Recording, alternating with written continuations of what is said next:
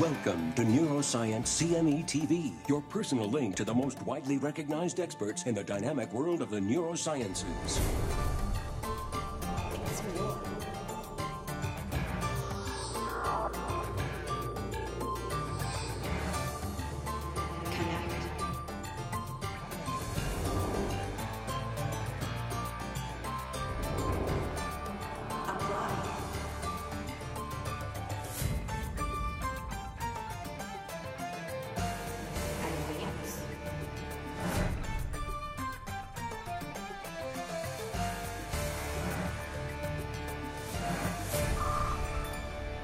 Independently developed by CME Outfitters, the award-winning accredited provider of continuing education in Rockville, Maryland.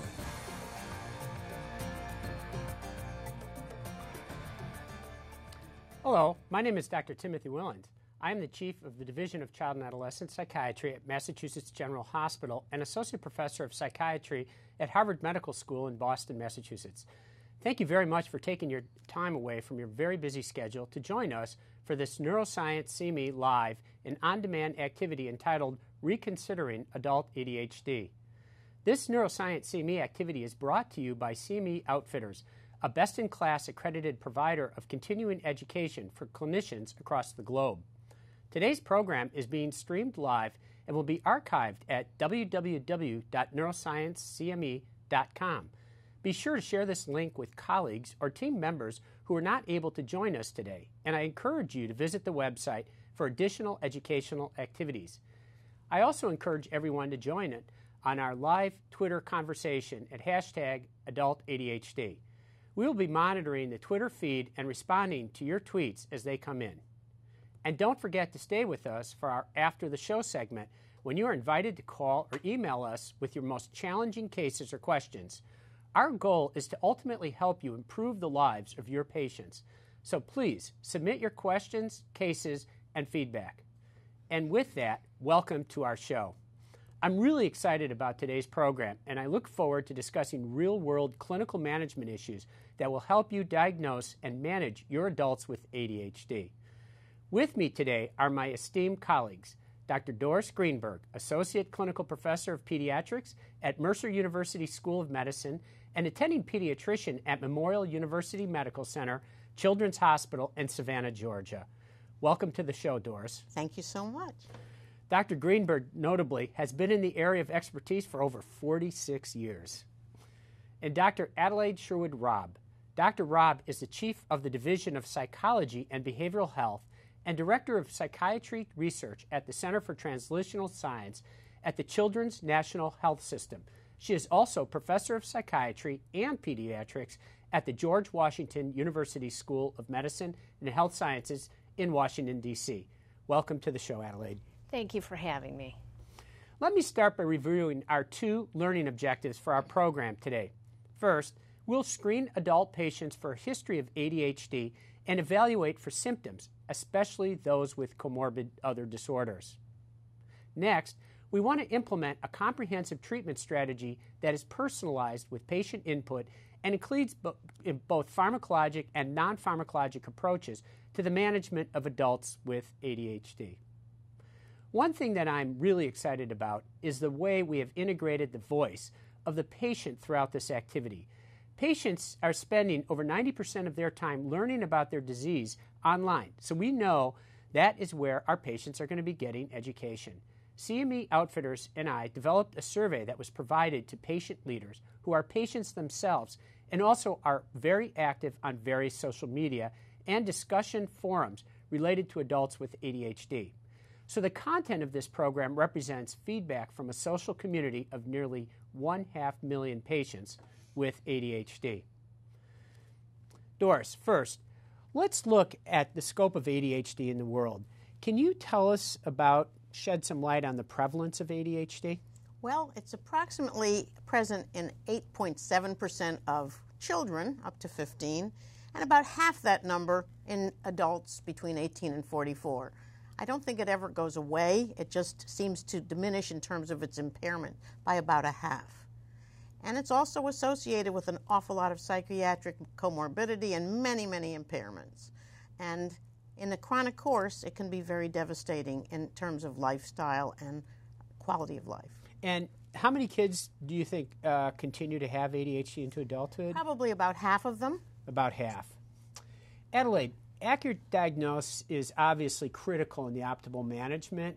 Can you review kind of briefly the DSM-5, the new criteria for ADHD?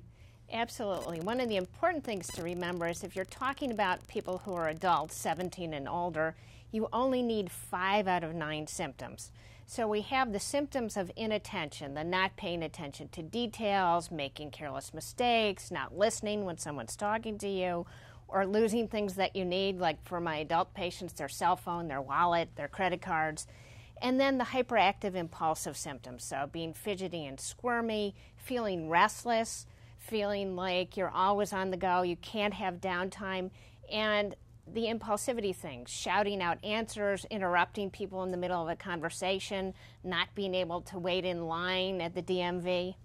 So what's interesting is you can have, even though a lot of adults have more of the predominantly inattentive symptoms, they may also have some hyperactivity and impulsivity, even if they have the predominant inattentive subtype. Absolutely. Can you help, for people who have been following sort of the change from DSM-4 to DSM-5, could you help us understand what are some of the key changes between the two diagnostic systems? Absolutely. So the first one that we already talked about is when you're an adult patient, you only need 5 out of 9 symptoms in a category, not 6. The second one is the age of onset has been increased to age 12 because in research there was no difference in the course for people that had an early onset versus a middle school onset.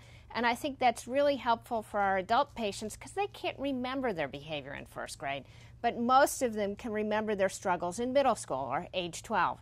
The last big change is that people who have autism spectrum disorder are now also allowed to have the diagnosis of ADHD. That's no longer an exclusion in DSM-5. That's great, and thank you for that thoughtful answer there, because I think that's really important in terms of getting a thorough and proper diagnosis. I want to shift now, and I really want to get our audience involved. You will see a question on your screen, and here is the question. How long does it typically take for individuals reporting difficulty managing their lives before receiving a diagnosis of ADHD? Is it A, 3 months, B, 6 months, C, a year, or D, a few years? Please provide your answer now, and we will discuss those answers shortly. While we're waiting for the audience response to us, what can be some of the consequences of delaying a diagnosis of ADHD in adults? It can impair every aspect of one's life, but mainly educational, getting along with relationships. Physical health can be very much devastated by the things that people do in risk-taking. But work-related difficulties, I think, are some of the major ones that we see. And the untreated ADHD people are far less likely to stay in school, far more likely to marry but divorce. They have many more problems keeping friends. They may make them, but they don't keep them. They have a higher incidence of run-ins with others and a lot more psychological stress. So you'll see anxiety, depression more in those people who haven't been treated. So Adelaide talked a little bit about sort of impulsivity and sort of riskiness. What about risky behaviors? Well, they go before they think, so that oftentimes they may do things before they've thought it through. They may have accidents and injuries, tobacco use and drug abuse. They may have terrible driving skills, many losing their license or having wrecks, speeding tickets. And if they have comorbid oppositional or conduct disorders, they may involve going before a judge and actually being incarcerated, far more than in those people who are not ADHD. So it really is important that we get a diagnosis for these patients because they truly are being impacted by their disorder.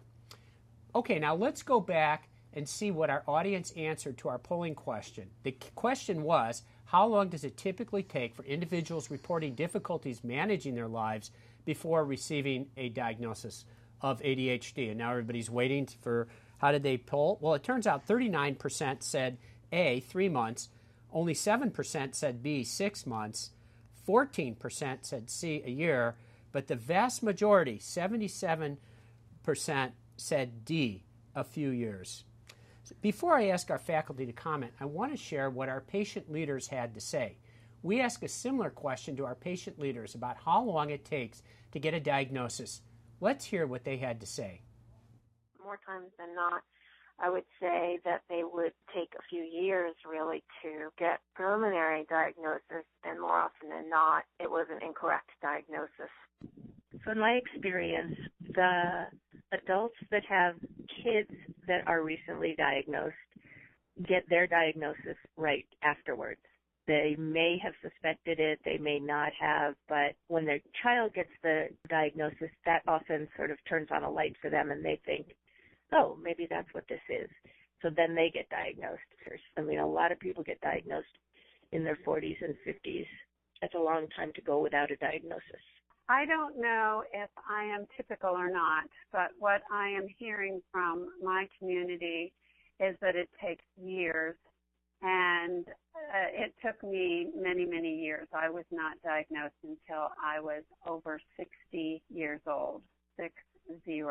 And, of course, I saw doctors all of my life. But I would say a lot of times for adults with ADHD, and that's who I work with, it does typically take a long time for them to be diagnosed. You know, so Doris and Adelaide, what was interesting is while our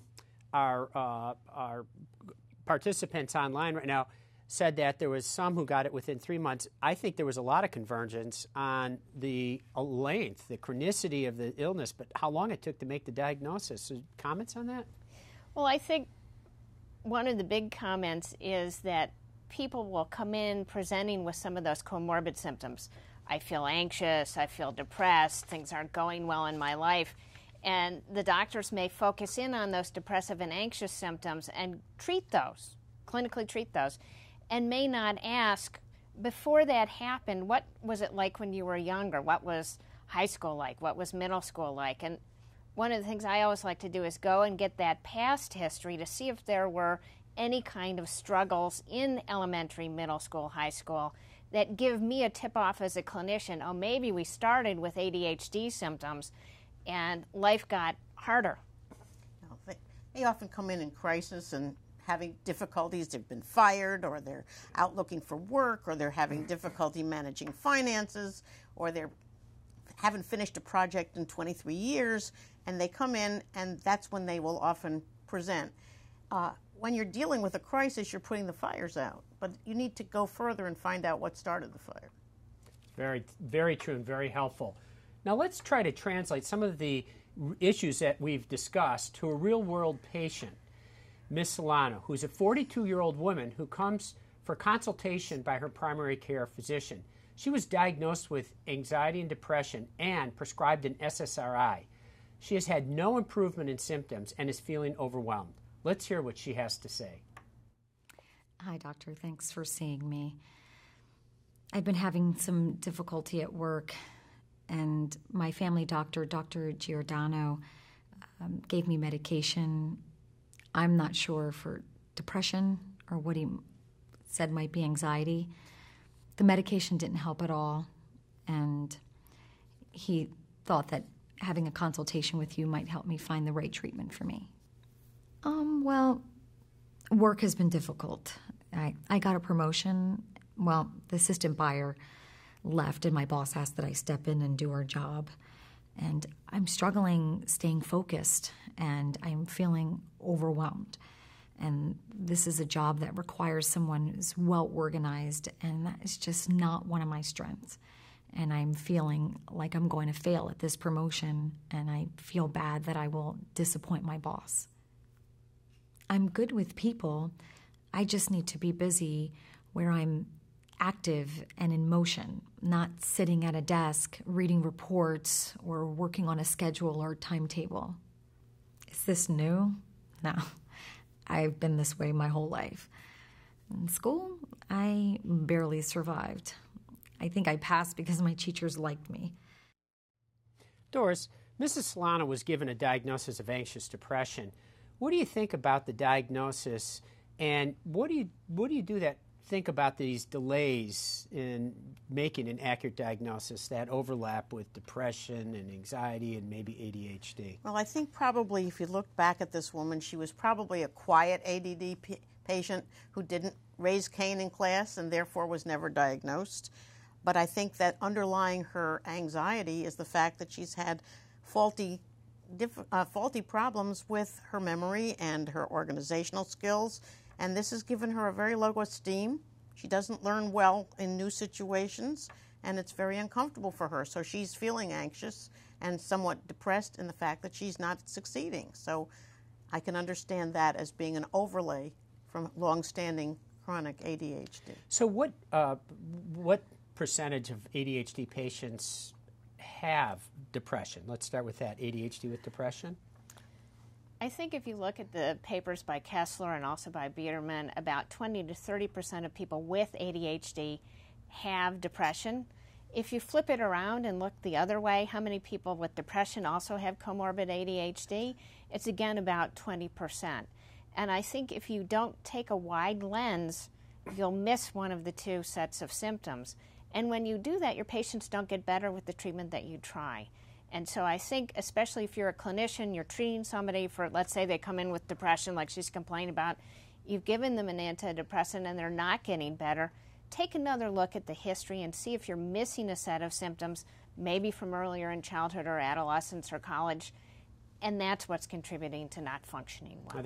I think that's really critical in that understanding what we call reverse comorbidity. Sometimes that 20% of individuals with depression also have ADHD is not something to let slide. Remember that. Let's try another case. This is Mr. Williams, who comes to me as a referral from his company. He has been seen by a social worker and is struggling with his job performance, and his social worker actually thinks he may have bipolar disorder. Let's listen to what Mr. Williams has to say. Hi, doctor. Nice to meet you.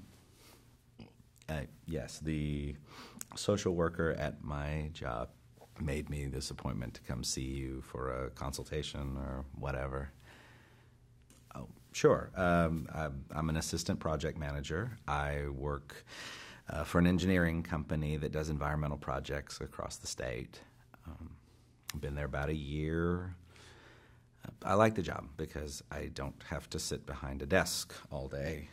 I get to travel around the state to our different locations, bring the contracts and blueprints and paperwork and samples of things like marble and stone to the job sites. My boss is frustrated with me because when I'm in the office, I don't finish my task before I move on to something else. He tends to nitpick. He says I get distracted too easily. I need to focus. And when 2 or 3 engineers give me something to do all at once, I get frustrated, and I may get into an argument with them. My boss had me talk to the social worker in our HR department. We talked about my job history. This is my 8th job in, I don't know, maybe 10 or 15 years. She asked me about the arguments and my less than satisfactory work in the office. I told her I get frustrated by office work and pushing papers.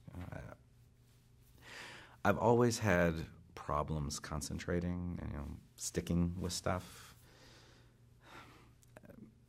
When I told her that I'm just a energetic, restless kind of person, but I do get mood swings, she said that I may be bipolar and I should come see you.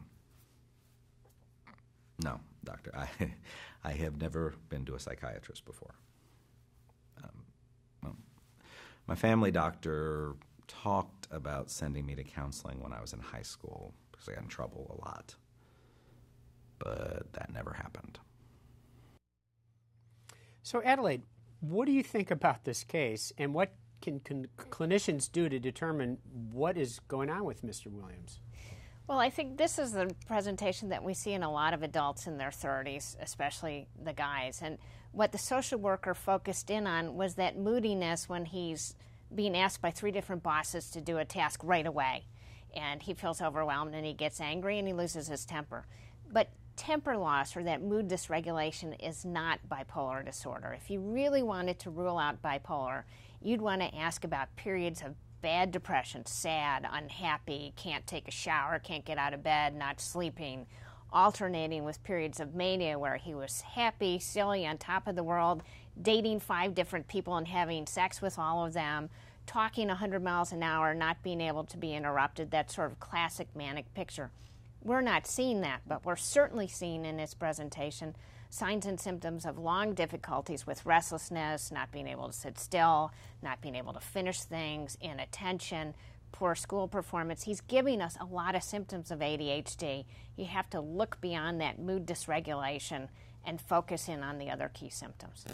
So, Doris, she talked about mood dysregulation. What does this whole issue of mood dysregulation mean exactly? I think people have a short fuse with this. They're more volatile.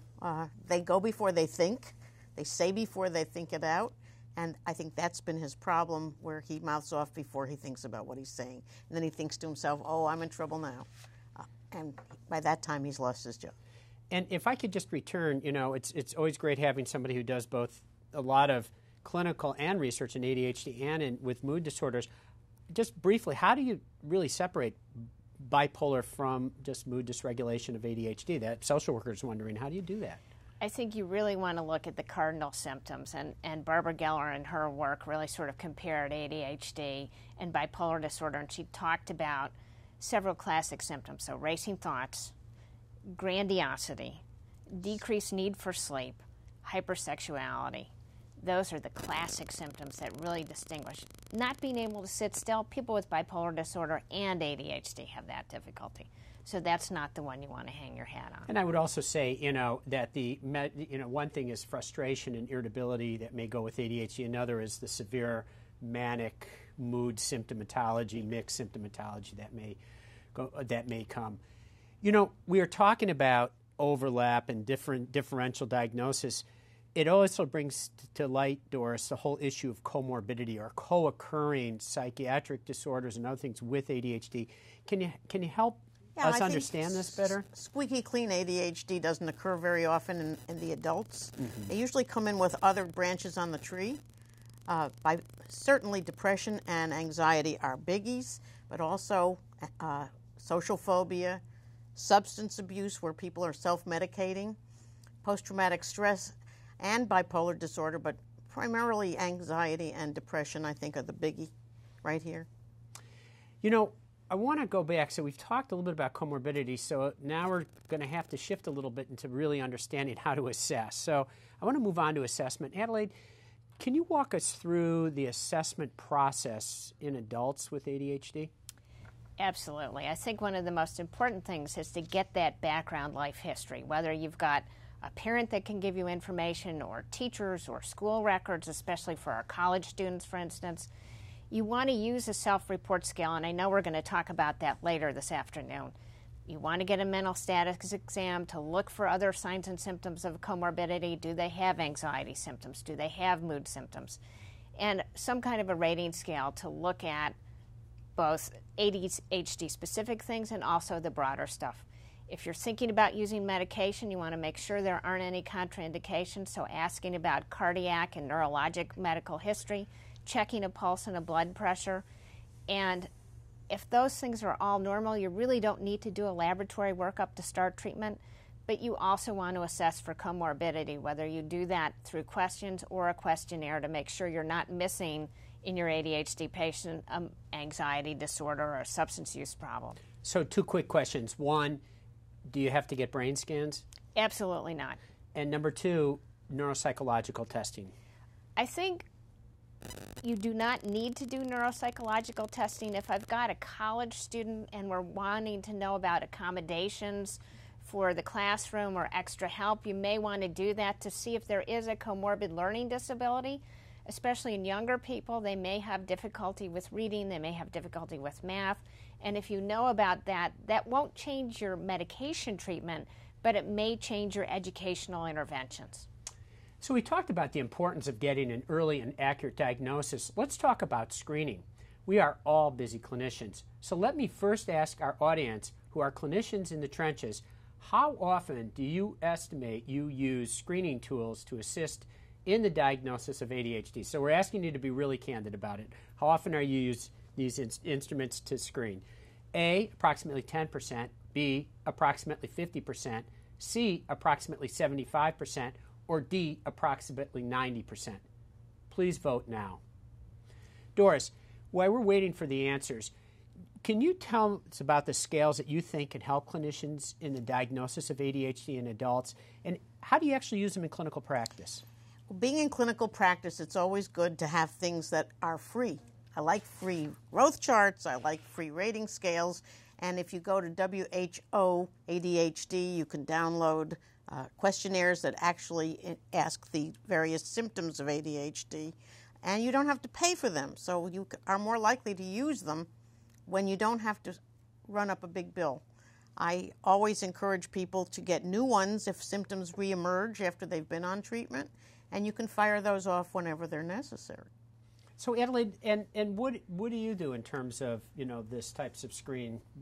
Do you use any particular one? Do you use screens? How do you work in your practice? I use screens a lot, and where I find it especially helpful is when I have them come in for the initial assessment, I get a baseline level of symptoms. And then if we're starting treatment and I know they scored the maximum score on being unable to sit through long meetings and interrupting people when they're talking and maybe another couple of symptoms, when they come back, I don't have to do the whole screener. I can say, well, I know last time you told me you were really struggling with interrupting people when they're talking to you. How are you doing with that over the last couple of weeks? So that I can track their target symptoms that we've pulled off that bigger list and use those in the medical record as a reminder when the patients come in to see how things are going. Could I just ask you, in telepsychiatry, we're moving to telepsychiatry, are either of you using any kind of telepsychiatry, electronic internet connections for screening? Not specifically for screening, although I certainly have patients that I will PDF the scoring sheets to and send over, and then they'll send them back to me. When I have people that we have telepsychiatry with, it's usually for an initial assessment with some of our remote satellites, and then we're doing a standard interview rather than a form. I want to come back to our audience response, and turns out that 53% chose A, 10%, 13% chose B, 8% chose C, and 16% chose D. So what do you think about that? Well, I think you include a lot of those symptoms when you're taking a decent history, so that you may not use screening. You may do the screening yourself by asking a good history. And there's so many screens out there, and people lose them. ADHD patients don't keep track of them. We send them to them, and they don't show up in the office with them. So you have to take it with a grain of salt. They aren't always helpful. Shifting a little bit, Adelaide, we talked about how ADHD may impact the lives of our adult patients, but what are some of the real consequences that these patients have to face? Well, Dr. Biederman and his group have looked at this quite a bit, and we sort of think about difficulties in all aspects of their life. So people with ADHD are more likely to drop out of high school or not finish college. They're more likely to use drugs and alcohol and drinking. They have difficulty keeping jobs, and they're more likely to have been divorced and even to be arrested.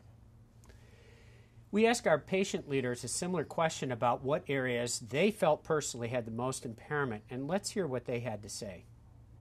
I think that the thing that people find most impairing that I've talked to is their occupational functioning, their ability to self-regulate at work, to not lose their temper easily. I would say all of the above. I know it definitely has had a toll on me in the workplace department. It seems like when I would get assignments for certain things, and I was in the psych business myself, and I'd have lots of different projects that I had to do, I would get very, very overwhelmed having to do all the paperwork. Paperwork has always been a very big challenge for me. Mostly the problems are with school and work. So, I think that this is really compelling. I'm interested in what your own patients have to say. One thing I want to comment on is when you hear over and over about, my sense is the occupational impact of this, you're talking about real occupational impact, right, in terms of actual dollars? Yes. If we look at some of the studies that have been done, blue-collar workers with ADHD make about $10,000 less per year than their non-ADHD peers. And if we're talking about white-collar workers, the difference in salary is $40,000. So it's huge. And Doris, is what you heard by our patient expert, is that what you're hearing in clinic? Yes, I'm hearing that. And also you have to realize that work for kids is school. And work for adults is the employment area or being at home trying to mother a family. So, yes, those are the biggest areas of impairment that I hear. And I would say that one of the most rewarding parts of working with ADHD is actually appreciating that if you can help treat ADHD, which we'll get to, it actually improves some of these occupational considerations, and we'll talk about that soon. Let's translate this to clinical practice again with a case. Here's Miss Henderson. She's 23 years old, referred by her family physician. Hi, doctor, is this the right appointment time? I lost the card that Dr. Burns gave me. Dr. Burns is our family's doctor.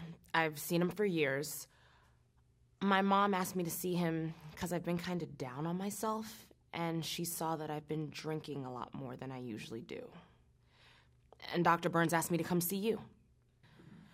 I am in Monroe Community College, and I'm not doing well. I'm failing 2 classes, and I don't think I'm going to make it through the year. I've never done well in school. My teachers always said I had learning problems, or I didn't take school seriously. That's not true. I would just get sidetracked and struggling, concentrating, and keeping up with the other kids. I've stopped hanging out with my friends, not only because they're passing and I'm not, but I'm also embarrassed because my driver's license is suspended and I have to take public transportation. Yes, I could ask them for a ride, but they're happy and succeeding and I'm failing. Funny, I don't feel like I'm stupid. I just don't know how to show that I'm not. Adelaide, this wonderful case opens up the whole issue of college students with ADHD. You want to comment on that? Yeah, I think everybody worries that when a college student comes into your office saying, I think I have ADHD, they're just trying to get treatment so they can do better on exams. She gives us the classic presentation, which is her life is in crisis in many places. She's lost her driver's license. She's being left behind by her friends. She's failing all her college classes. It's not the difference between an A and a B. She's really failing. And she struggled all along, but has been a good person, and so she didn't get treatment in middle school or high school, and now she really needs your help. And I think what's so gratifying for people this age is you can make that diagnosis, you can get her on treatment, and you can turn her trajectory around. You can get her back on track. Yeah, Doris said it and I at the same time. It does change the trajectory, and I think that's actually a very important message. You take somebody who's failing and struggling and suffering, and you change that. That's. She's probably been very well behaved all these years. Her teachers weren't concerned because she was nice. Yep. She learned how to batterize at the teacher, and the teachers passed her. But now she's under the gun in school. Nobody's making special accommodations. Her life's falling apart. It's a wonderful way to see improvement once you've started treatment. You know, she did bring up a area that I really worry about, and that is driving. And I was wondering, you know, how often or common are driving problems with ADHD? They're really common. There's been some data from the National Highway Safety Administration looking at all aspects of ADHD and driving. People are more likely to have car accidents 2 to 4 times as much, injuries in those accidents, broken legs, concussions.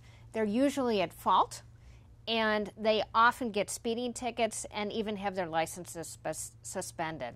So it's really a struggle across the board with driving. And when I'm talking with my young adult patients, I say, if you're going to be driving a car, you need to be on treatment. I think that's really important. And I also would comment that although the cart is a little bit before the horse on treatment, the issue around treatment showing improvements in driving, both in driving simulation and in actual naturalistic studies, Cox and all have done a number of studies, as is Barkley and others, that you really want to be treated while you're driving, and I think that becomes a take-home really message. resonates with fathers, too, to bring them in before a child begins to drive and to explain that the driving accidents are very serious and that giving the medicine will keep them in the low-risk pool of insurance. And it continues all the way through adulthood. So we've talked a lot about, Doris, diagnosis and assessment and comorbidities. What can we do to help our patients in terms of treatment plan? I mean, what do we think of when we think about sort of a comprehensive treatment plan for our adults? I think the very first thing you need to do is to demystify this. This is not voodoo medicine. There is a neurologic basis of this, and we teach the families and the patients about it so they invest themselves in the treatment. First and foremost, they have to believe that what you're going to do is that you're going to include them as part of the team. Also, we want very much to make sure that if they are going to be treated, we follow them longitudinally so that they establish a baseline with you and can track their progress. We're going to now move to what could be sort of a controversial area, and that is, I'm going to go back to the audience and poll you a bit. And the question to you is, in what percentage of new adult patients with ADHD do you recommend pharmacotherapy as first-line treatment? Is it A, approximately 25%, B, approximately 50%, C, approximately 75%, or D, approximately 90%? Please vote now. While we're waiting for our audience response, let's hear how our patient leaders answered this specific question. It's been my experience that medication is always used. Behavior modification is usually not used in this community. Usually medication is always, I would say 95% of the time, prescribed. Medication, number 1, 2, and 3. Sometimes they recommend also coaching, sometimes therapy, but across the board, it's medication. And often there's nothing else attached to it. In fact, I've heard adults say that they were told that something like coaching really isn't necessary, that the medication will take care of it, which is wrong. So while we still wait for our final answers to come in, I'm just interested in your observations of what you heard from our patient experts there in terms of always to the role, always starting with that, et cetera. Is that what you're hearing in the field? I think it is, and I think the other issue is that that's where most of the evidence is behind medication treatment. And depending on where you live in the country, other things like cognitive behavioral therapy and coaching may or may not be available and may or may not be covered by your insurance. So it's interesting that when we received the feedback from our participants who are listening, it's pretty even across the board, basically. 29% said about 25% of the time, 19% about 50% of the time, 27% said approximately 75% of the time, and 25% said about 90%. So pretty evenly, split. What's your sense of that, Doris? I think people are still under the impression that using medication is somehow a touchy-feely solution for this, and there's a lot of defensiveness about prescribing medication. Medication has a wonderful effect for people who are properly diagnosed, and it's concerning to me that it's not offered as often as I would think. And I think this talk today perhaps might convince some of you who are reluctant to consider medication as first line, that it is not something you have to defend as something you're afraid of. Is that what you think, Adelaide? I do. I think the other thing is that unlike ADHD for kids, where we have both pediatric and child psychiatry guidelines in the United States, the American Psychiatric Association doesn't have a practice parameter or guidelines on the treatment of ADHD.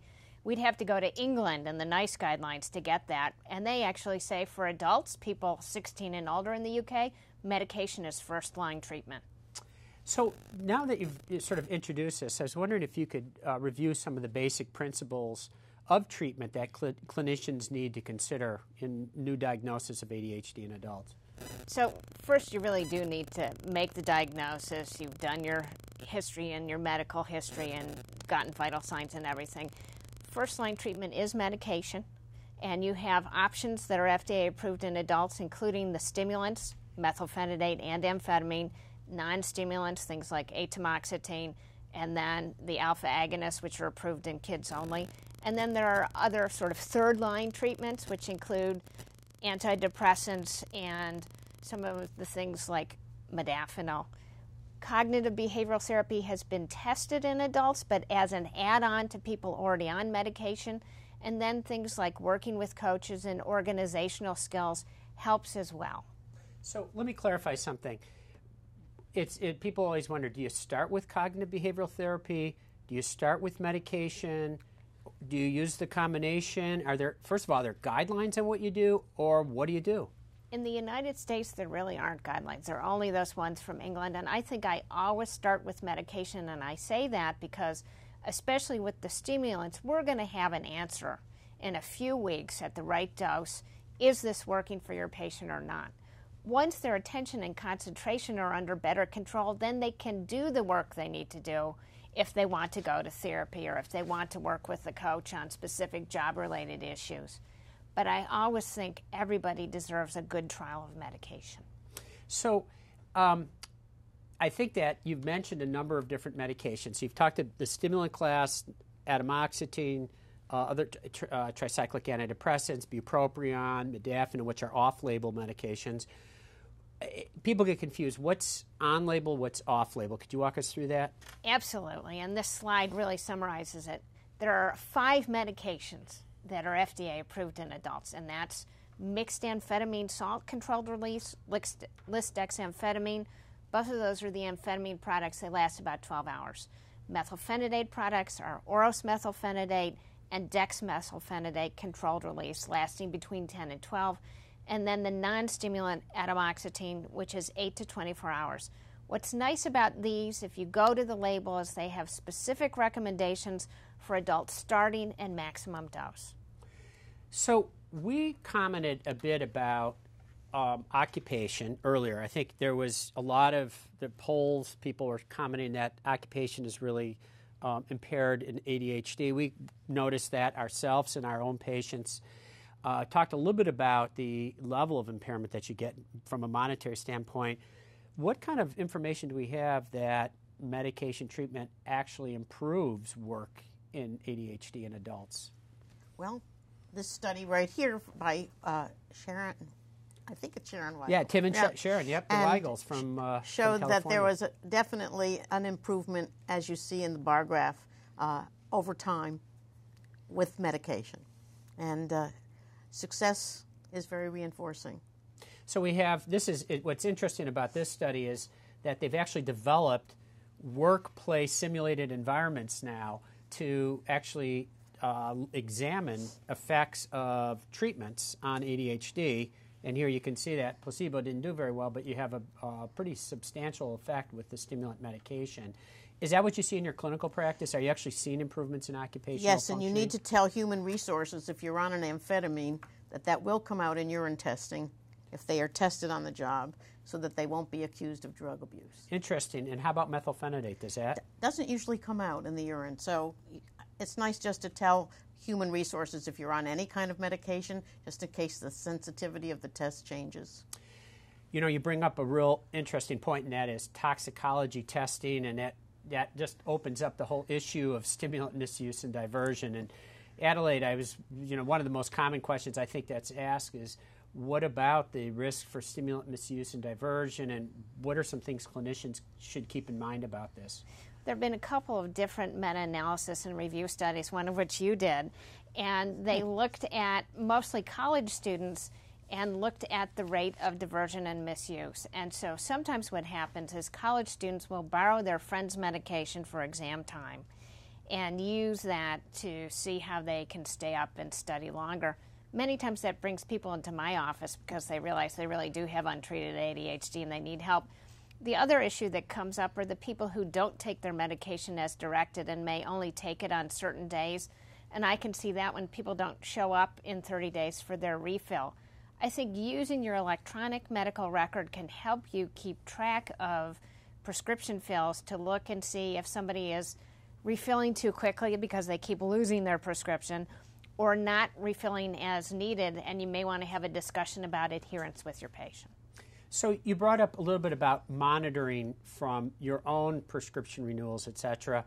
Follow-up question to that, what do you say to people about lost prescriptions, or, an adult who who says, "Oh, I'm so sorry, I lost my new bottle of whatever stimulant"?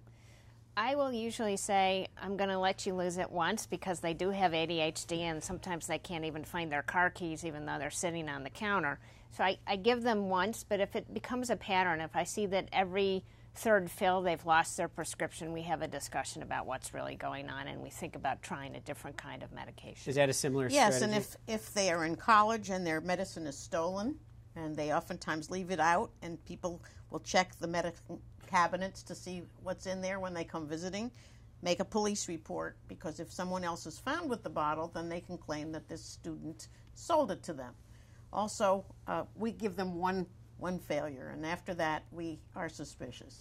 A couple of other points that sort of have emerged from the literature, Tom Spencer and our group and others have helped on this one, is that extended release stimulants appear to have lower abuse liability. We recently had a paper that is just accepted and have presented these data showing that people who misuse stimulants tend to misuse the immediate release, not the extended release, and we're really strongly recommending in any high-risk population that people use the extended release medicine, especially, as Adelaide pointed out, they're FDA approved in this population anyway. Another thing I wonder is, many states have prescription monitoring programs now. I don't know if your states do, but is that something that you've found particularly helpful? We examine it, it's hit or miss for us. I think the physician should keep track of when they're writing the prescriptions. Every time they write one, put it in the chart. Mm-hmm. Whether we get the monitoring or not is immaterial. And I think one of the things in D.C. where I work, we do have annual renewals of stimulants where you have to actually talk to the insurance company, tell them why they're on the medication before they're even allowed to go and get it filled. So again, I think that makes us more aware of when we are using these medications and are we using them correctly. We've talked about everything from diagnosis to treatment, but one of the biggest issues we run into is you can do everything right, and our data are showing that 80% of people won't be taking their medication 1 year out. Adherence is a huge issue, and engaging patients. So it's kind of a general question to both of you. What are some practical tools that you use to engage patients in their care? Adelaide, why don't we start with you? I think one of the things is to really focus in on those places of impairment and the target symptoms so that we can say, all right, our goal is to help you bring your grades up and get off of academic probation. Part of that means taking your medication. When people come to my office, we try and use electronic reminders. There are great apps for your different smartphones that you can download. And I also talk about how often are you forgetting to take your medication? When does that happen? And try and problem solve around that. Like maybe it's on the weekends when they're sleeping in late and they're not taking classes on Saturday and Sunday, and then they forget and they get into all kinds of trouble at parties on campus because they're not taking their medication. So we try and work a routine out. Most people remember to brush their teeth every day. They should be able to remember to take their medicine every day. Yeah, there are apps, as you said.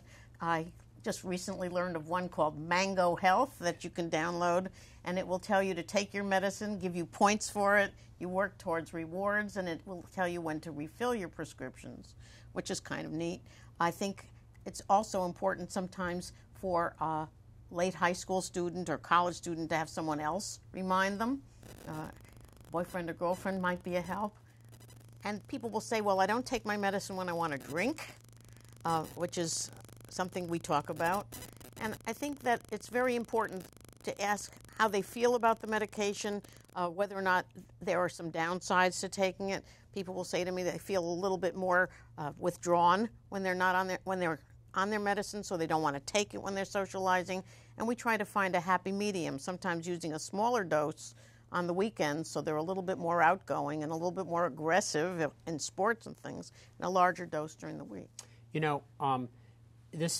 were talking about sort of working with these patients. Sometimes it helps to take a team. What are what do you see the role of other people in your treatment, your facility, the nursing, nurse practitioners, others, to help engage patients in the care of their ADHD? I don't just see people in our office, but families, kids in the family, spouses in the family, co-workers who can help keep people on track. They'll say, you haven't been taking your medicine lately and you're having a lot more problems at work. You need to go back and see your doctor. So it isn't just the people in the medical office. I think the people, and I absolutely agree, one thing I've learned is that the people in the medical office often are talking a lot with the adults. A lot of them will see the nurse practitioner in the office, for example, and they really care about what they're saying to them about the need for standardized treatment, the need to be on your treatment, the need to be mindful of your symptoms, and like you said, side effects, being on top of side effects.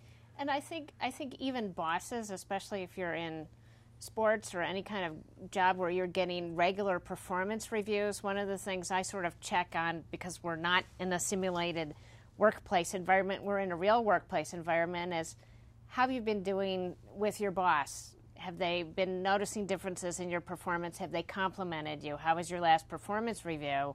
How are things going? And you'll find that they're showing up on time for work now. They're getting that horrible paperwork done. Their boss is pleased. They've had a compliment, which they've never had in their job before. And that's how I know we're moving in the right direction. And emphasizing those positive changes, because they do have to take a pill every day and they do have to deal with side effects. And it's the trade-off between that and having things in their life be better that makes remembering to take the medicine worthwhile. And I think that's important that we're talking about the issue of taking care of people, that you're monitoring what they're doing. They may need to have a coach. They may need some cognitive behavioral therapy. They may need some family work. Their kids may need to be treated. And I think all of that becomes really critical in taking care of the whole patient. That's really that patient-centered approach.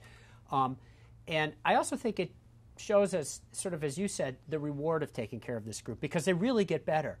Adults with ADHD get better when you're treating them. It's like bloodless surgery. You don't cut anything, but you make the patient better, and it's really very satisfying. Before we close this portion of our broadcast, I want to ask our audience one final question to find out what topic they want to hear us address in more depth next time. You will see the question on your screen. Which area do you feel you need further education related to adults with ADHD? Is it A, screening adults, B, evaluating adults for symptoms comorbid with other disorders, C, how to implement a personalized treatment plan, or D, how to individualize pharmacotherapy for adult patients with ADHD? Please vote now. So Doris, I was wondering, could you please review our key points or clinical connections that apply in treating adults with ADHD? Absolutely. Attention disorder doesn't go away. It's a lifetime disorder. It's undiagnosed in a lot of people. It takes a long time to find it, and definitely undertreated, unlike the media tries to convey. It's not an overtreated diagnosis. I think involvement of the patient is vital if you're going to have any longitudinal success, and assessing for other things besides ADHD, thinking outside the box is important so that you initiate treatment after careful consideration of everything. Adelaide, what other things would you add to that? I want to remind people about the age of onset and the fewer number of symptoms needed to make that diagnosis in our adult patients, that we're more likely to see people with a lot of inattentive symptoms and fewer hyperactive impulsive ones in adulthood, that there are a variety of treatment options that can be fine-tuned to meet your patient's needs, especially because adults' lives are more than 8 hours long, and that psychosocial interventions can be very important for maximizing or optimizing treatment, that we have both stimulants and non-stimulants that are FDA approved in adults and that have been shown to be effective and safe in the treatment of adults, and that management requires ongoing assessment and intervention. As somebody's job changes or the requirements change at work, or now they have a new baby at home and that adds a whole mix in, you need to reassess and make sure you're optimizing a patient's treatment. Well, I want to thank you both for those points. I think they're really important, and these treatment decisions require a truly personalized approach. I want to encourage everyone to stay with us for our After the Show segment, where we will take your questions and cases. And I know a number of questions have already come in. You can call, email, or fax us with your questions or comments by calling 1-800-322-3487 or faxing your questions to 614-448-4476, or you can email us at questions@cmeoutfitters.com. We will also be monitoring the Twitter feed at #AdultADHD, so you can tweet your questions as well. Welcome back. I'm Dr. Tim Willens, and here I'm with Dr. Doris Greenberg and Dr. Adelaide Robb. And we're going to jump right in with your questions. And I have to tell you, there are a lot of questions, and I already apologize in advance that we're not going to be able to get to all of them, but they're really phenomenal. So I'm going to start with one of the questions is, what about senior adults? Okay, I'm gently treading on that territory. Do you diagnose ADHD in that group? And how do you measure it and how do you treat it? Senior adults have senior moments, but senior adults with ADHD have more senior moments. And I think they deserve treatment just like the younger patients do. If they don't have cardiovascular disease that stands in the way, or hypertension, for example, I see no reason why we shouldn't be treating. Had a man who had ADHD for years, was like Mr. Magoo, had his income tax in his car for a year, got fined a huge fine because he forgot to mail it. And treating him was very good for his family dynamics. And kind of along those lines, are there data that would make us think that these medicines may cause dementia in adults? There's no data showing that they cause dementia, but really when I am talking to people over 65 who are coming in with, I've been fine all my life, I've got a law degree, and now all of a sudden I can't focus and pay attention, I may want to broaden the spectrum in what I'm looking for. So I really want a lifelong history, or at least an adult long history of ADHD symptoms before I pull out a prescription pad to write for an ADHD medicine in a 67-year-old. Another question that came up was somebody who requires 2 controlled substances. So you have somebody who has a lot of anxiety, who may require a benzodiazepine and, let's say, an amphetamine. Would you use that in somebody with comorbid condition? Absolutely. I've got a patient that gets panic attacks on the airplane. He's got ADHD. I'm treating him with a stimulant when he has to, for work, make plane trips. He's terrified. He takes alprazolam before the plane, and again, if the plane rides longer, mid-flight, and the rest of the time he's not on that benzodiazepine. But I think I keep track of both of those controlled substance prescriptions. He's been instructed on how to use them, and I think that's completely safe. Yeah. So we're going to now take a question that's coming to us live from Dr. William Drucker. Hi. For a long time, I've always thought that people with major depressive disorder have a much greater rate, or at least twice the rate, of getting ADHD compared to the general population rate of getting ADHD. And one, I wonder if that's true. And two, is there any reason? I think of these as both of them heavily weighed genetically, and yet 2 different conditions seem to have a connection. Any sense on what's going on in both of these areas? Well, I think that's a very intriguing, I think that's a very important point, and it's something that we touched on a bit in terms of that overlap between depression and ADHD. And I was wondering, Adelaide, you had commented a little bit before about that, but are people with depression, do they have higher rates of ADHD than the general population?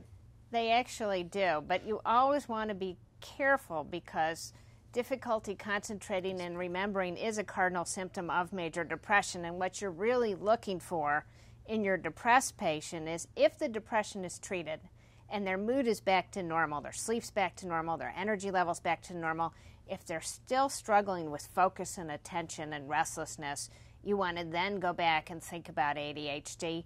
And again, get that good childhood history. I think as adult psychiatrists, we sometimes forget to ask about symptoms earlier in life, and that would tip us off to that background ADHD diagnosis that's been missed or not the primary focus of our treatment attention. And that the rate, as you were saying, is sometimes 4 to 5 times greater rates of ADHD with major depression in adulthood, and that's epidemiologic data and clinical data. So helpful to remember that if you see a lot of adults with depression, 1 out of 4, 1 out of 5 are probably going to also have ADHD. We're coming to another common question that comes up is, what's the role of meditation or mindfulness for ADHD? I think that meditation and mindfulness are helpful to get your patient to sort of focus in on the tasks for the day. And for many of my adults with ADHD, they need that quiet space to get themselves organized before they're stuck in the middle of their tasks and they don't know how to prioritize what to get done first.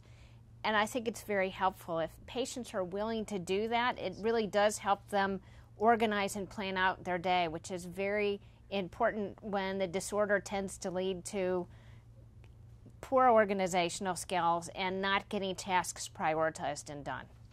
I think it all depends on the mindset of the patient as well. Some of my patients wouldn't do it at all. Some are very into it and very glad to do it, and I think it has to fit each patient.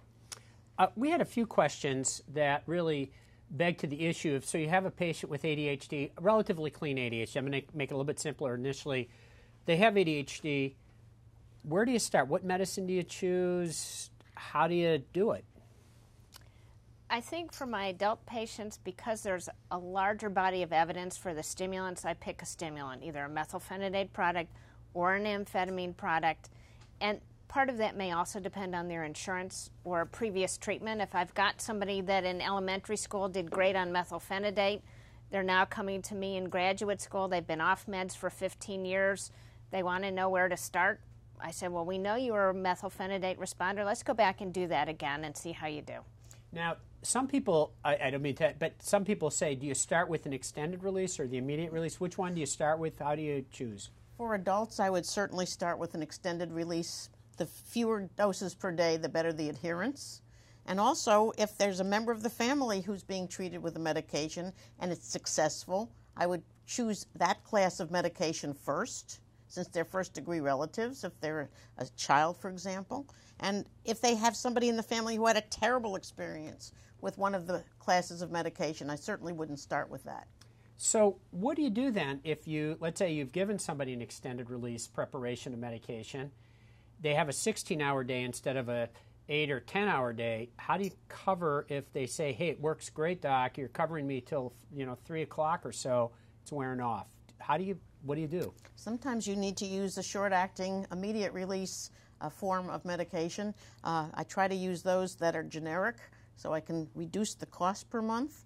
And sometimes you have to use even 2 extra doses, especially if they're driving late at night. What I'll do also sometimes is split the dose. So let's say that they're taking 40 milligrams of a long-acting amphetamine product. I'll have them take maybe 30 in the morning to get the day started, and then 10 around noon, 1, 2 o'clock, and that will get them through the end of their day while they still have some on board from earlier in the morning. And I found that to be just as successful. I can use the same product. I don't have to write for a short-acting drug. And some people even refer to that as sculpted dosing. Yeah. That may be very much more expensive, though. The long-acting forms tend to be more expensive, and getting insurance companies to buy that is tough. Mm-hmm. There were questions, we kind of jumped right into, treating the typical patient with ADHD. I want to back up a second because we had a couple of questions on this.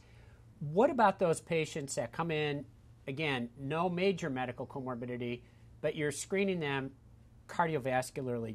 What do you do? Do you do EKGs? Do you do echoes? Do you do EKGs? What kind of workups do you do on them?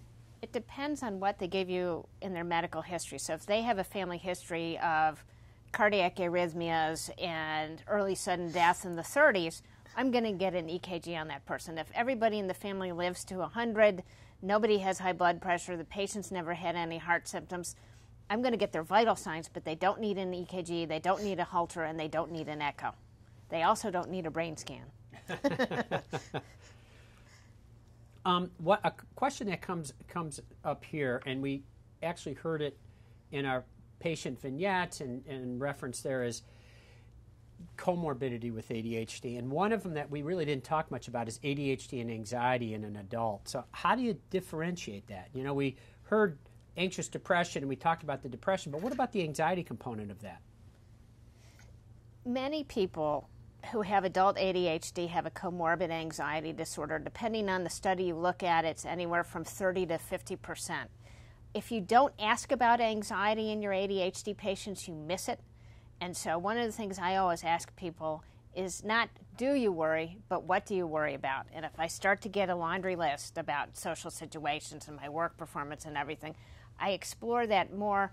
And we know that actually the non-stimulant, atomoxetine, has actually been studied in adults with ADHD and comorbid anxiety. So that may alter my first pick for treatment a little bit, where I will go to that first because there's actually a study looking at adults with ADHD and comorbid anxiety. Try that first. The other big one that we saw on the slide that Dr. Greenberg talked about in the previous part of the program was social anxiety disorder. And if you think about ADHD as doing terribly at your job every day as you march through school and into the workforce, of course you're going to be anxious in social situations because you've always felt like you were a failure at work. And that's just really tough. And so there may be the need then in those patients to do some either therapy or think about treating that social anxiety disorder to help improve that part of the functioning beyond treating the ADHD symptoms. Yeah, I think for years they felt unsuccessful, and that has been a pattern of their lives. So anxiety, anxious symptoms, lots of aches and pains, as I've heard anxiety being a midline disorder where you get headaches and stomach aches and palpitations and problems with your swallowing, etc.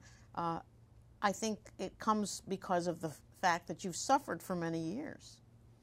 We had, speaking of that whole area of the overlap, another overlap area that we received a number of questions on is the whole issue of substance use and ADHD. So in terms of worrying about patients who come in with ADHD, do you screen for substance use? What do you do if you think they have substance abuse? What happens if you have a predominantly substance-using individual? I'm just wondering what you have your thoughts are on that. Are you screening for substance use? Are you worried that you're getting faked or duped, into giving stimulants to somebody? Well, I think you have to think dirty. I think you always have to think that there might be someone who's self-medicating or a substance abuser. There are lots of reasons why people don't concentrate. And I think if I ask a patient, would there be something to be concerned about if we got a drug screen today, most of them will tell you, yeah, it will not be good. I really do think, though, that you have to think of all the possibilities of what's making a patient not concentrate. And that is one big area. A lot of our college students use substances at college, and they will take themselves off their medications so they can use them. So they can use. Or they'll just tell me they smoke marijuana because they feel relaxed for the first time. Adelaide, how do you manage that? I mean, if you have a college student who may be drinking or smoking marijuana and is on stimulants, do you have a threshold? You say, I'm not going to give you stimulants. I'm not going to. I mean, how do you balance that one? And that's always tough, especially if you live in certain states in the country where it's okay to be using marijuana because the legislation said it was. I think that substance use is a high comorbidity. I think in my college students, I see more alcohol abuse than I see anything except for maybe marijuana. And I have a discussion about drug-drug interactions and that it may not be the safest thing in the world to get a blood alcohol level of 0.2 on top of your daily stimulant. And that while it's okay to have something to drink, you don't want to do it to excess. You may be more likely to become intoxicated or poorly intoxicated. And that especially when you're using street drugs, there's no quality control, and you don't know that there's PCP in with your marijuana from the local dealer, and you may wind up in the emergency room. The other place where we sometimes run into trouble are the college students who do those energy drinks that have hundreds of milligrams of caffeine in them on top of their stimulant to have more energy and study better. And I've had a couple kids actually go to the emergency room with a too rapid heartbeat because they had 5 of those caffeine drinks on top of their daily as prescribed stimulant dose, and that's just not good.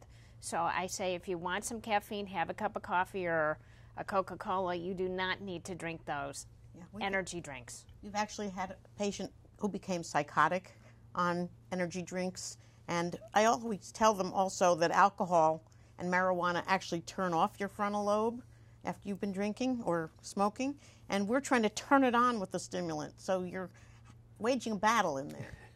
And it's an interesting one because some of the data would indicate that if you're starting with ADHD and you don't treat ADHD, you can have up to half of your population having substance use. If you're continuously treating ADHD, that reduces that likelihood substantially for both cigarette smoking and for using any drugs or alcohol. Conversely, if you start with substance users, recent work from the European Union, Van Emmerich et al. Showed that almost a quarter of adults who have an addiction have ADHD. So it's a common overlap, and it's tough. I think if there's a lot of addiction, I agree, you're going to have to address that addiction because your ADHD treatment isn't going to be able to peek through the addiction. If it's intermittent addiction and intermittent use, it's a case-by-case on sort of how do you manage it. You brought in a whole issue, though, of sort of these nutraceutical products. What do we know about nutraceutical products for ADHD in adults? Are there studies? Do they work? There have been a couple of studies, I think actually in kids, looking at the omega-3 things, and there's really not a big difference, although there's actually an omega-3 that's on the market that I keep getting asked by parents about for ADHD treatment. I think those are fine for cardiovascular health. I don't think they're going to treat your ADHD. And if I've got somebody with ADHD who wants, in part, a natural approach, I do let them know that exercise is beneficial. And there have been plenty of studies in kids that show if you go out and get good physical exercise and then sit down to study, you can actually focus better whether you're on your medication or not. So if they want to do something that's natural, I tell them to go do some cardiovascular. Go ahead. Yeah, I mean, I tell people that stimulants get you to make your own natural dopamine and norepinephrine. That's as natural as you can get. You can't feed it to somebody because of stomach acid breaking it down, but we're duplicating what it's like when those patients are playing video games and doing things that they love. They're generating more. So all we're doing is generating more just like they do naturally. So when they start bringing up, I want a natural treatment, I said, this is as natural as it gets. We're duplicating the physiology in your brain when you're doing something that's pleasurable for you. Well, it's interesting you say that, Doris, because in fact the medicines, like you say, work by their real indirect acting sympathomimetic amines. They work using the natural neurotransmission systems to make more dopamine or norepinephrine available in the brain. And they actually, the existing stimulants have similar backbones to the catecholamines in the brain, dopamine and norepinephrine. You know, kind of coming back to the nutraceuticals, it's interesting that in children, like you were saying, the fish oils have a mild effect on ADHD, in combination a little bit more, but still a mild effect, a 0.3 effect size. There's a good meta-analysis by Block et al. That's a couple of years old in the American Academy of Child Psychiatry that really sort of highlights that. We've been studying it for mood dysregulation, what we talked about earlier, that dysregulation of mood in ADHD. And, you know, the results have yet to be determined because it's an ongoing study, but we're using it not so much for ADHD core symptoms, but more for the mood component, because there are data that would potentially show that the alpha, the omega-3s, certain high EPA, DHAs have some efficacy in that population. You know what?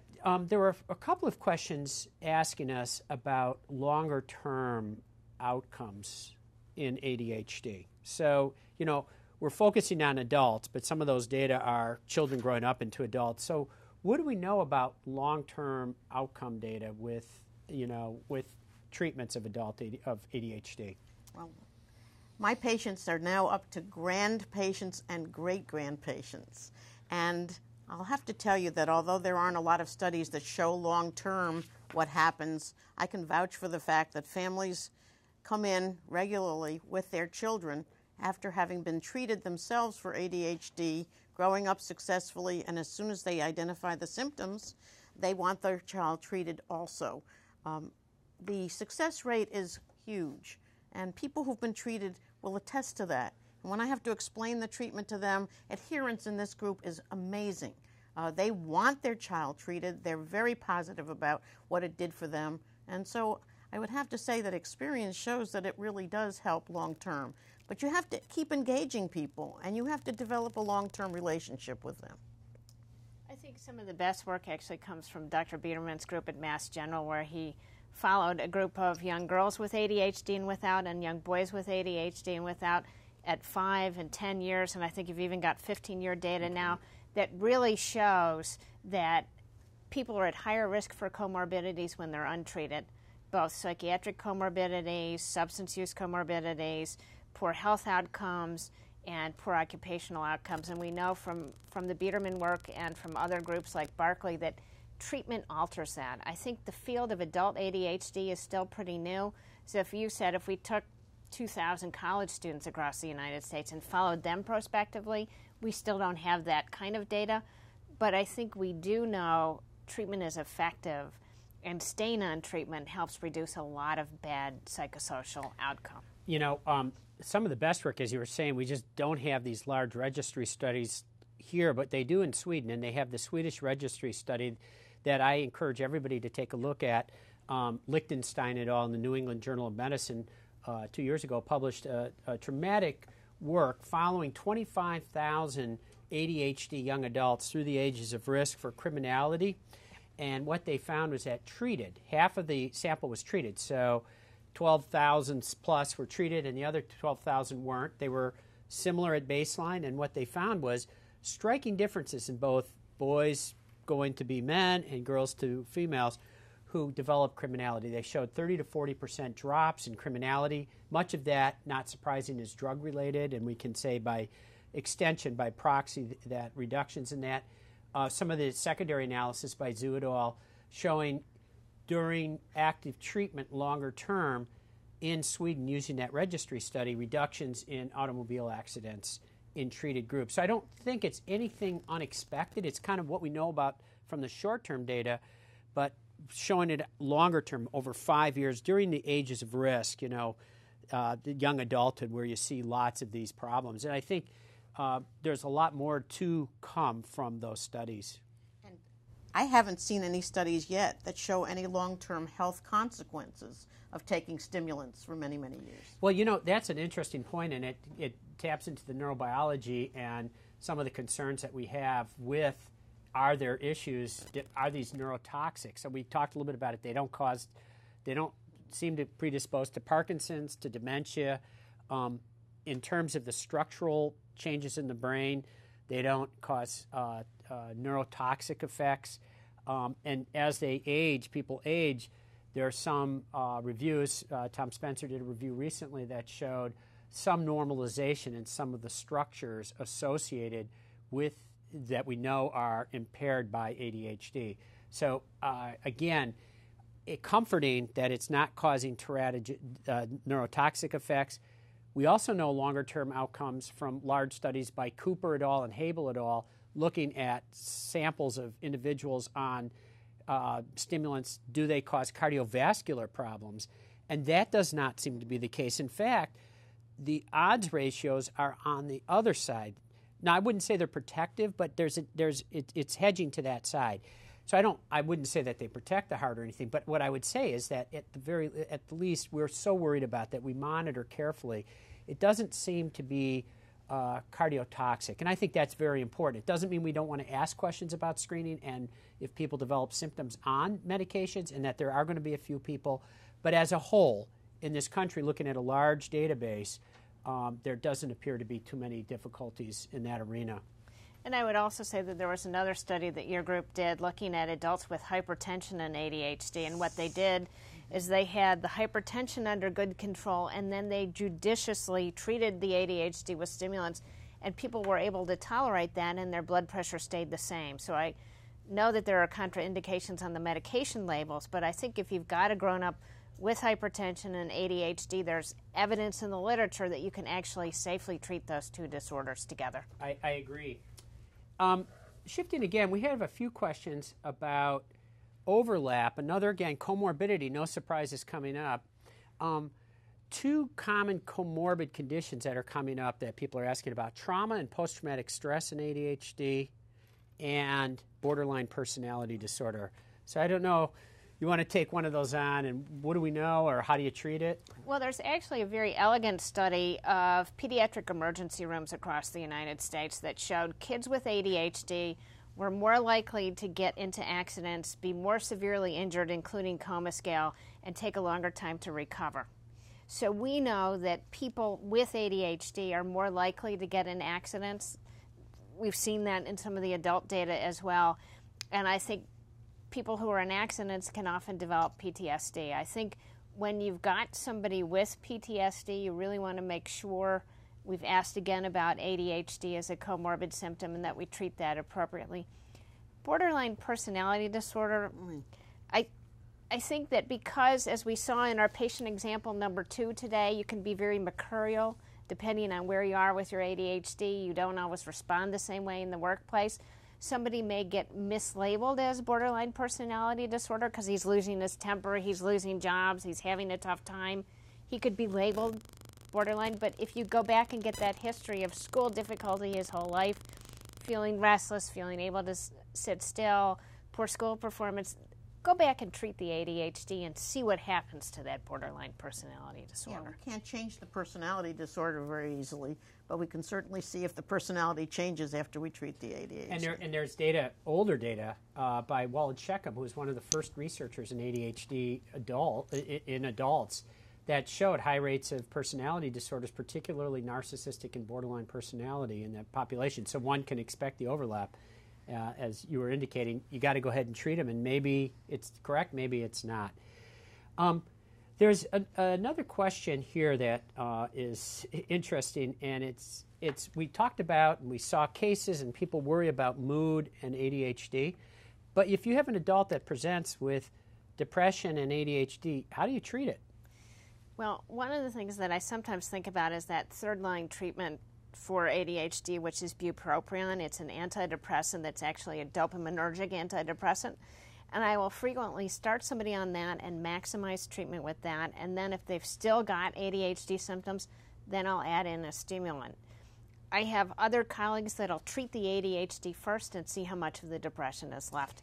But I think it's really what's more impairing. Are you getting into trouble because you're depressed and suicidal? I'm going to treat that depression first. If you're getting in trouble because you're showing up late for work every day and you're about to be fired, I'm going to treat the ADHD first. We have just a couple of minutes left, and I have to tell you, just unbelievable questions. I'm not just saying, it's really, we're just overwhelmed with questions, which is just wonderful. And a lot of these questions are, it's clear to me people are actually in the trenches and really engaged in the treatment, and that's music to my ears to hear that. But it also means we're not going to get through all the questions, and I apologize for that. And one of the issues that has come up a few places here, and I don't know if we have an answer, is cost effectiveness of treatment. Now, Doris, you mentioned a couple of times on the cost issue, some things are approved, some things are not. Do we know anything about cost effectiveness of ADHD treatment in adults? Well, there are a lot of things you can do to mitigate cost. Some of our patients who are earning low salaries because of their ADHD may qualify for some of the patient assistance programs that can help get their medicine free. And that's wonderful, and we are very, very thankful for that. Another thing is to minimize the number of unnecessary visits. So we usually see them about once each quarter rather than monthly. We also will try very hard to get titration occurring over the phone or without them having to come in. And after a while, it is cost effective for them because they're making more money, they're getting promoted, they're doing better. So I think it's a good investment, and it cuts down on trauma, and it cuts down on hospitalizations. So I think it's cost effective, and we can certainly minimize the expense. If something long-acting is not approved, short-acting generics may be what we need to use, or using a long-acting on the work week or school week and a short-acting on the weekends, just to minimize the cost. And all I know of is that there's some small studies, largely in kids, that have addressed cost effectiveness, showing it largely, as you were saying, to the system, to the entire system, showing reductions in injuries, reductions in utilization of extra visits to physicians, et cetera, for treated ADHD. But I'm not sure in adults yet we're there in terms of cost effectiveness. And it sounds like from the questions and being in the field, it sounds like research that clearly needs to be done. And just wondering, as one of our final questions, we talked a little bit about alpha agonists, and can you use them in adults? The long-acting ones are not labeled and tested in adults, but the short-acting medications are labeled and tested in adults all the time for hypertension. So I know from pediatric work that you can co-prescribe an alpha agonist and a stimulant together. And I have some adults where, again, we were talking about that 16-hour day not lasting long enough, or somebody doing shift work and having to change from the night shift as a nurse to the day shift as a nurse. That's when I'll often use that long-acting alpha agonist to get sort of a lower level of ADHD symptoms and use the stimulant long-acting for the work day. Well, I want to thank you again for all of your questions, and I sincerely want to thank my colleagues for joining me today. Thank you again, Dr. Adelaide Robb and Dr. Doris Greenberg for that very practical and very helpful discussion. And thank you to all our audience for joining us today. We sincerely hope we were able to integrate the voice of the patient and the evidence into strategies you can use in your clinical practice to improve the lives of your adult patients with ADHD.